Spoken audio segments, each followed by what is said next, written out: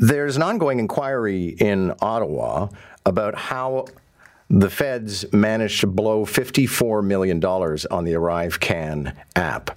And I tend to agree with the NDP critics that this is about much more than the one app and whether or not we got fair value for it. It's about procurement and the fact that governments don't do it very well. So in the latest document dump, so much was redacted that the MPs are having a hard time reaching any conclusions. We're joined by NDP MP Gord Johns. It's good to have you. Good morning.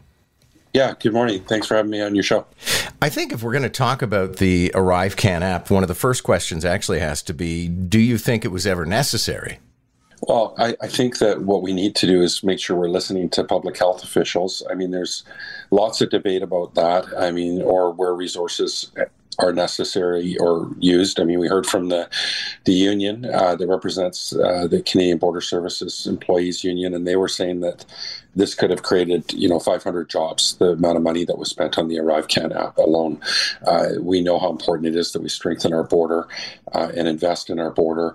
And so, I mean, right now, this obviously, is something that needs to be discussed and needs to be examined further. And we need to have a greater discussion when it comes to procurement in our country and how it's being handled and done. Okay, so if you're going to do a deep dive, I mean, one of the complaints is the documents that have been released so far are heavily redacted. Are they redacted to such an extent where you actually are unable to do your job? I think it's one thing to redact information that is going to compromise security, things like that.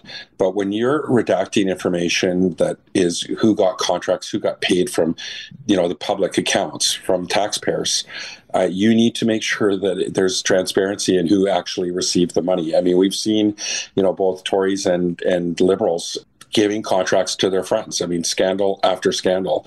I think that it's due diligence to ensure that there's transparency. I mean, look, when we found out that ArriveCAN, a large amount of the contract was given to GC Strategies, two guys that have no employees, that are not IT experts, and they got a cut of between 50 and 30% just on that contract. We also learned later that they've got $44 million in contracts with the federal government. That's about, if it's 30%, these two are making, close to $12 million on my math, just, subcontracting out to subcontractors. Well, we need to know who those subcontractors are as well. But clearly the system's flawed. Right. But, let me interrupt for a second. It's not unusual for government to do return business with people who have possibly done good business in the past. It's not necessarily indicting just because these guys are making money.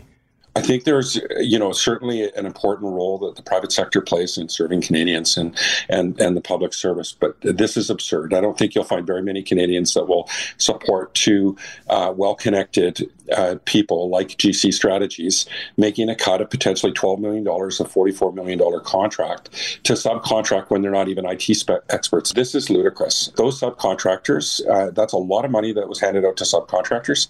Canadians have every right to know who got paid. Are you of a mind that this same app could have been designed by a bunch of kids at Waterloo with a case of Red Bull and a few pizzas? No, I think we heard it at a committee, and we're still listening to experts on this, that, it was much more complex than that. And I'm not going to defend the government's decision on that. I think we have more experts to hear from. Certainly what we are learning, though, is that the capacity within the public service is not there to guardrail taxpayers when it comes to procurement contracts, when it comes to IT. And this is something that needs to be addressed, and also ensuring that we get efficiency. And again, where do we spend our tax dollars, and how do contracts like this skyrocket to such an extent without guardrails and accountability? I've written to the Auditor General of Canada to ask her to investigate and review the ArriveCAN application to ensure that the government is actually, the department's acquisition of goods and services is conducted in a fair, open, and transparent manner, and it's in compliance with federal law.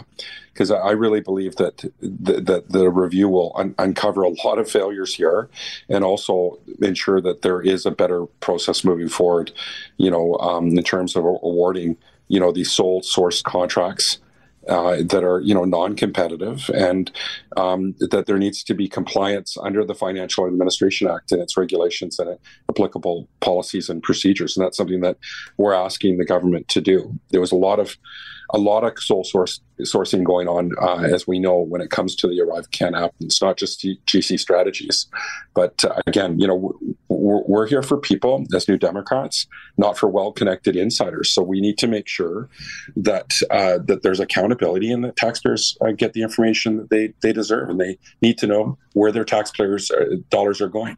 Thank you, sir. Thanks for having me on the show, and Happy New Year to you and all the listeners. That's NDP MP Gord Johns.